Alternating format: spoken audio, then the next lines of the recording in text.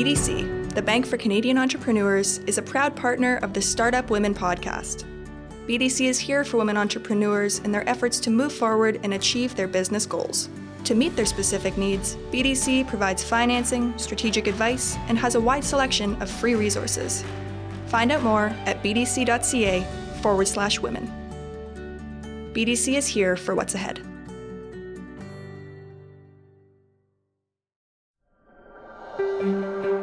The Scotiabank Women Initiative is a signature program designed to increase economic opportunity for individuals who identify as women or non-binary to be successful now and in the future. This unique offering helps women pursue their best professional and financial futures by providing unbiased access to capital and tailored solutions, bespoke specialized education, holistic advisory services, and mentorship. For more information, visit scotiabankwomeninitiative.com.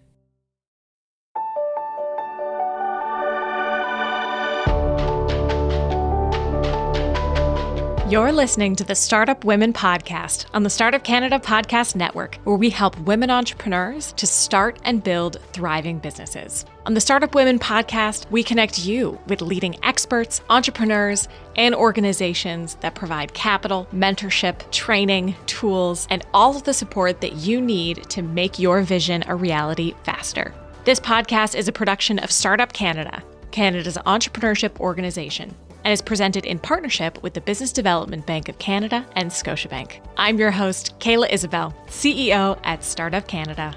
Welcome to the show. We are thrilled to have Lottie Davis on our show today. Born in South Africa, Lottie moved to Canada at 10 years old with her family to escape the hostility of apartheid. Her heart, though, stayed behind. In 1989, Lottie and her husband founded AG Hair in the basement of their Vancouver home. AG Hair is built on the strong ethos to develop professional products using naturally sourced, plant-based ingredients for the professional hair care industry. Today, AG Hair operates out of a purpose-built Health Canada and FDA-approved building and is committed to manufacturing products formulated with healthy, safe ingredients and packaged in reusable and refillable containers. The growth of AG Hair allowed Lottie to realize her dream to return to Africa in 2013, where she began to build her not-for-profit organization, One Girl Can. One Girl Can is built on three important pillars they call We Build, We Educate, We Mentor. Lottie and One Girl Can have built and renovated 130 schools in Kenya to create safe learning environments. Each year, they mentor over 10,000 girls to teach goal setting, career development, job training, and leadership skills. When One Girl Can supports one girl, they stay with her from the start of high school through university and up until she has found meaningful employment and is financially independent. This is how they measure their impact on gender imbalance. Lottie is motivated by the inequalities she witnessed growing up. Her passion for ending poverty and gender inequality is made possible by working with an aligned team and diverse board of directors in Kenya and Canada. Lottie partners with corporate organizations, foundations, as well as YPO, a global leadership community, and engages in focusing fundraising that fuels One Girl Can through generous donations that directly support girls in Kenya. Welcome to the show, Lottie. Thanks so much, Kayla. Delighted to be here. Delighted to have you. So let's dive right into our jam-packed episode for today. Before we go into a few of the more targeted questions, what is the most important thing you want our audience to take away from our chat today? Well, I guess it's not to let fear or failure stop you from doing something bold. I don't think I'm here today because of anything that I've done that's heroic or I haven't overcome the impossible. I would say that I'm probably here because I've got good follow through and I don't give up. And these are all qualities that anyone can easily adopt to turn their plans into action. Amazing. So you grew up in South Africa and came to Canada when you were only 10. We provided some of that context. How do you think being exposed to both cultures, geographies, has really impacted your outlook on business and your experience as a founder? Walk us through from the very beginning of your lifetime. Well, I certainly didn't know it at the time, but the advantage of age and hindsight has helped me to understand how all the pieces in my life have come together as though they were intentional in the first place, like a jigsaw puzzle. Innately always been very sensitive to bullying, injustice, had a strong sense of fairness. And I learned at an early age growing up in the apartheid era that some people were consistently being treated with condescension, discrimination, and sometimes violence. And even as a child, I could discern that the common denominator in this behavior was skin color. So when we moved to Canada in the early 1960s, I became aware again that women were treated with the same kind of condescension and also prohibited from the opportunities that men had, and always white men. So geography and cultures that I experienced early on taught me that there was a clear bias against skin color and gender, and a built-in assumption that women and people with darker skin were less capable, less intelligent, weren't entitled to their opinions, and needed to do what they were told to do by men. And it's really that simple. All along, I knew that this was wrong. And so walk us through your entrepreneurial journey and how, if at all, that was impacted. Let's start with your first venture with AG Hair. It's very clear that these products have been formulated intentionally, and this growth is really rooted on that solid foundation. Why was having a strong ethos when, building this business so important to you? Well, I think it's more than having a strong ethos. It's having a point of differentiation and being in tune with what the market needs and what your customers want. You learn this by being intuitive and doing research. But I think it's mostly by asking your customers questions. When we started AG, we had no industry experience at all and no money. In fact, both my husband and I had been working for ourselves for years. And we weren't good employees, and we also didn't enjoy working for anyone else. So subsequently, we also didn't have the benefit of understanding the processes and setting up structures that are prevalent in most larger businesses. So we learned on the fly, but we were very intuitive about where the gaps in the market existed. And we worked closely with salons who tested our products and gave us honest feedback. We would experiment with point of purchase materials when no one was using them in our industry, to see how we could help salons move the product off their shelf and become more valuable to them. We initiated a program where we gave 10% discount for buying COD, and this improved our cash flow when banks weren't lending us any money. And it also gave the salons a bigger margin than any of our competitors offered. So this just further aligned them with us. And I would also say that our product quality was outstanding because we made it ourselves and we tested it rigorously. Our marketing put us on the map with consumers, and it increased sales for the salons. And then our cash discounts and our promotional strategy created strong loyalty with the salons and consumers alike. So AG Hair was a really important part of your journey to building One Girl Can. Can you take us back, to those moments where you began shifting your entrepreneurial energy to creating a second organization, and what it was like to balance a well-grown company and starting a new charity from scratch? Walk us through that journey. It was never my intention to start a charity in Africa. But after working with an NGO that was based in Kenya, I realized that if I was ever going to have any success in impacting gender inequality, I would have to do it alone. As an entrepreneur working with a bureaucratic organization like an NGO, it's like mixing oil and water. They had no accountability, no sense of urgency.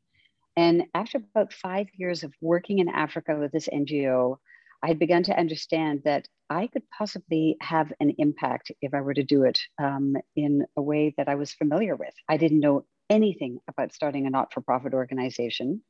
So I used essentially the same formula that I used for creating our for-profit business, AG. And I considered the girls in Kenya our customers. And so my goal was to help them achieve gender parity and become financially independent. And I learned everything I needed to know by talking to the students that we serve. And still today, we continue to evolve and build new programs every year based on their feedback and the obstacles that we encounter that get in the way of them earning a meaningful living. And that's essentially it in a nutshell. And how have you found balancing both organizations at the same time? What did that look like, having two ventures running simultaneously? Probably for the first I'd say 7, 8 years. I ran both, and I was directing all the marketing in AG and ran One Girl Can off the side of my desk. And then after a while, it looked like it was just really going to explode. So I started training more people in AG, and I hired somebody to slowly start replacing me. And it just happened organically over a period of time until I was finally able to be relatively free from the day-to-day operations of AG. But my company was so involved in One Girl Can at the same time that there was this flow of marketing and information going back and forth all the time. But it gave other people an opportunity to step up, and I was still there in a coaching position. So it actually worked beautifully. Amazing. That's so interesting to hear. And I think a perspective that we don't often get on the Startup Women podcast, looking at organizations that either, have a for-profit arm and a charitable arm, or balancing different types of business, is an interesting space to be exploring, particularly when you can take private sector best practices and implement them into a nonprofit or charity space. We're seeing a lot of those best practices and learnings navigate through different types of business structures. So very, very interesting. The synergies that we had with AG here in the beginning, One Girl Can didn't have the funds to account for our finances, to do marketing, to develop a website, eventually the HR structure to hire new employees. So we borrowed all of these skills and competencies from AG, and our employees were thrilled to be able to directly help build One Girl Can off the side of their desk as well. Very cool. And so going into more depth with One Girl Can, with education and mentorship being so critical to the work that you do through that space, you've even built an entrepreneur academy for girls in Kenya. Holy moly. How did you approach, finding the right partners and building these programs and initiatives in Kenya? Walk us through how that has grown and tell us a little bit about the curriculum that has aligned with the mission of One Girl Can. In the beginning, we created all our own workshops, and we were very successful. And I will say, for anybody who's entertaining doing something like this, everything you need to know is literally on the internet. We've built 4 90-minute comprehensive workshops for our 11 high schools, and all the information that we needed on confidence building, leadership, goal setting, career development. There were tests that you can take by ticking boxes to find out what competencies you have, what career you should go into. All of this all existed on the internet. And the programs that we taught have, according to the students, really changed their lives. It's taught them how to think differently. We were talking about girls who are living in extreme poverty in rural areas of Africa where running water doesn't exist. And they've never really been asked to create a vision and to set goals to achieve success in their lives, because it was never assumed that they would be successful. We had so much success with this in high school that when these girls went on to university, we began to create workshops for university students as well. And we realized that these students were very very unsophisticated going into university from these rural environments. So we had to teach them how to create a budget. We had to teach them how to show up on campus, the dangers that they could get into. We had to teach them how to eventually show up for an interview, how to write resumes, how to train to take on an internship. So we were there with them every step of the way to ensure that when they encountered challenges, they had mentoring and coaching on how to overcome those. And then when we started to develop an entrepreneurial training program, this was getting a little bit more challenging. So we initially hired a curriculum writer to develop a 7-day course for us.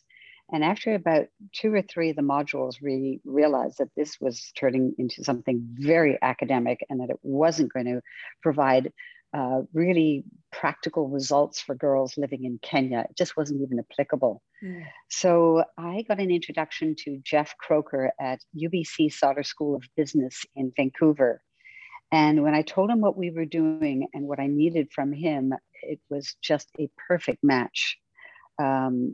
Sauder students with Jeff's guidance have been building and teaching entrepreneurial training in Nairobi for 10 years.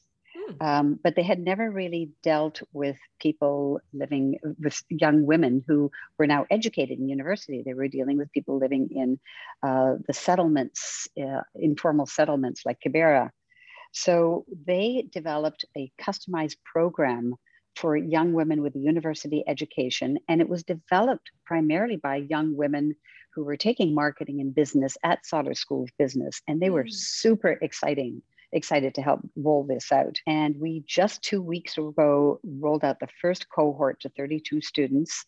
Half of it was done in person in a hotel. And there was 5 weeks of pre-training that was delivered through 40 online videos that the students made.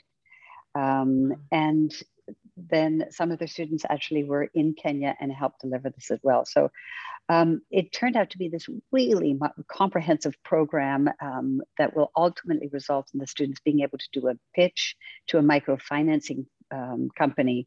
Just absolutely brilliant. Very interesting. And I'm sure, navigating, representatives, team members, and notably a board of director group in Canada and in Kenya would come with its own challenges that, you're navigating 2 different time zones, even just practically and logistically, but culturally you're blending, very different teams across two different locations.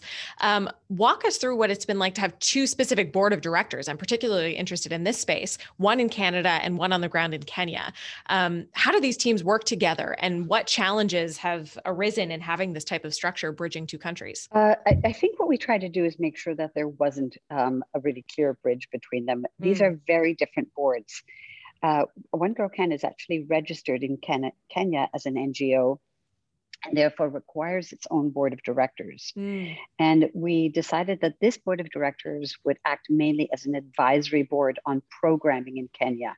That would be an area that they would be able to give us very specific feedback on, and be able to make introductions to the community to help us create jobs for girls, introduce us to internships, and advise us on safeguarding policies and how we represented the girls to the world as well.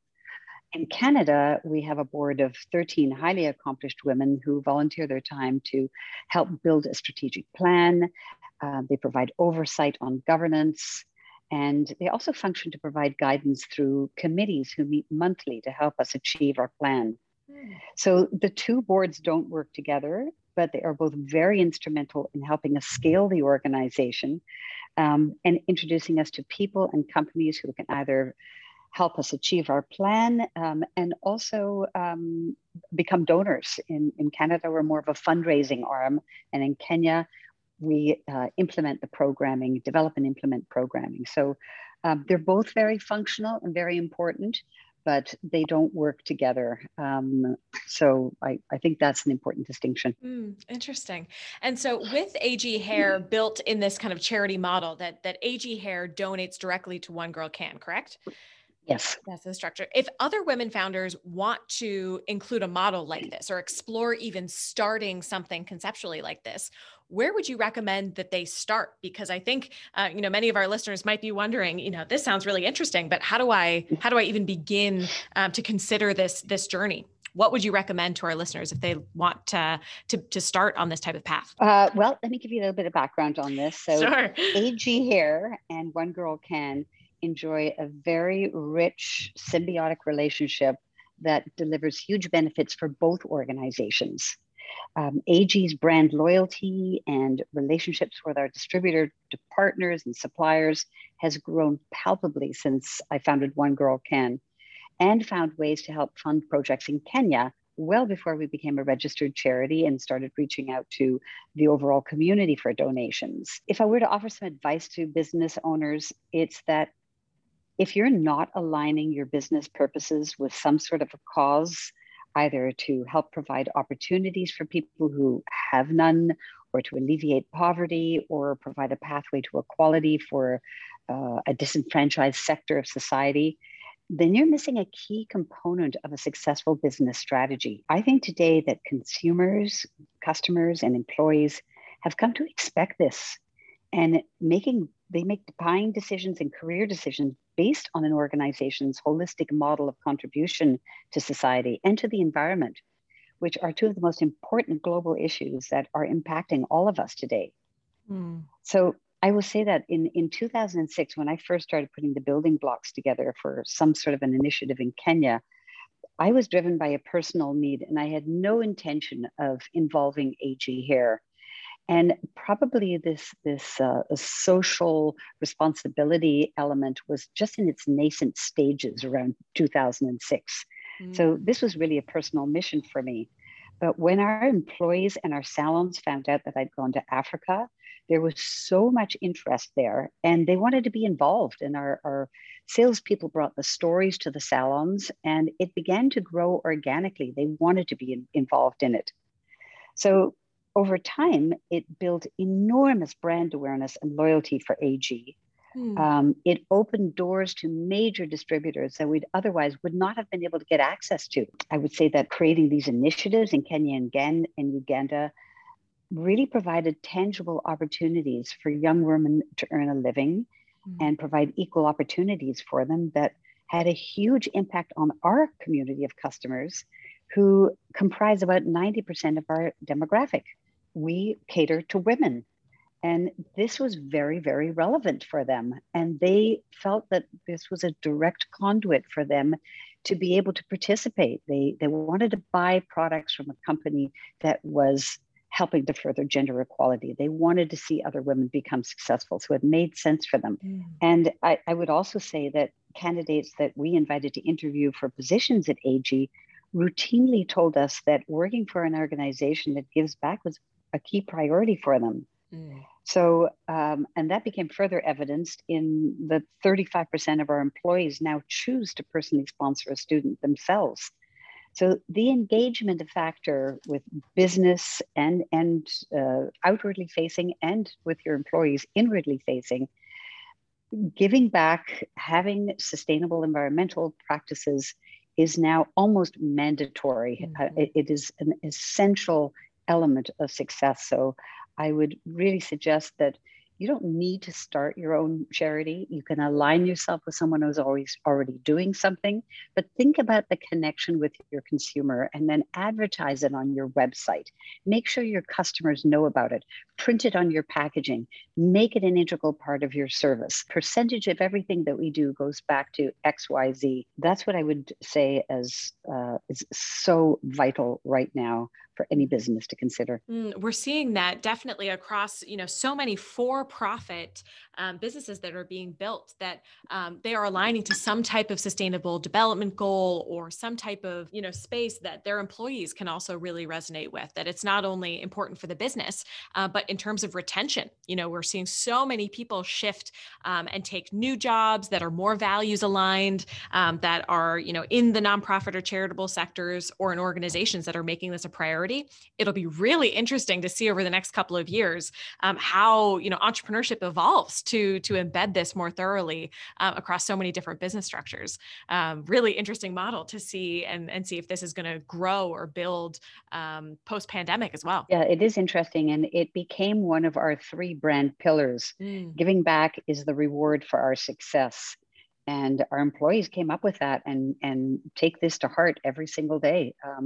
You think when you start building a business that once you become financially independent, that you've achieved that level, that apex of success. But really, it's when you actually start giving back to the community that you really get that heartfelt sense of, now I've really achieved something. I love that. I love that, Lottie. Any final words of advice, Lottie, to leave our listeners with as they're navigating their entrepreneurial journeys, the ebbs and flows, the successes and challenges? Any final takeaways you'd like to leave our audience with? I don't know why people always ask me this question. It's so awkward for me to answer. I'm not an expert on any of this. Really just do what your heart tells you is right, and don't ever be afraid of doing something that is bold and outside of your comfort zone. If you're an entrepreneur, you are a problem solver, and you'll figure out how to solve problems if you're doing it in Africa or you're doing it for impoverished communities. Just make it a goal, and then go through all the steps to make that an action plan. And the intrinsic rewards that your company and your employees and you will get from this are simply immeasurable. Amazing, Lottie. Thank you so much for joining us on the Startup Women podcast. It has been such a pleasure getting to know you a little bit better, and can't wait to see what's next for both One Girl Can and AG Hair. Congratulations. Thank you, and thanks for the opportunity. Absolutely. Thank you for joining us this week on the Startup Women podcast, where we help women entrepreneurs to start and build thriving businesses. Thank you to the Startup Canada production team, BDC, and Scotiabank for helping us to power women entrepreneurs. Visit startupcan.ca/women to download the playbook, Resources for Women Entrepreneurs, with a comprehensive list of support for you and your business. And visit startupcan.ca for the latest episodes of the Startup Canada podcast, hosted by Rick Spence, and plug into the Startup Canada network. Until next time, I'm Kayla Isabel. It's time to choose to challenge the status quo and unleash the economic potential of women.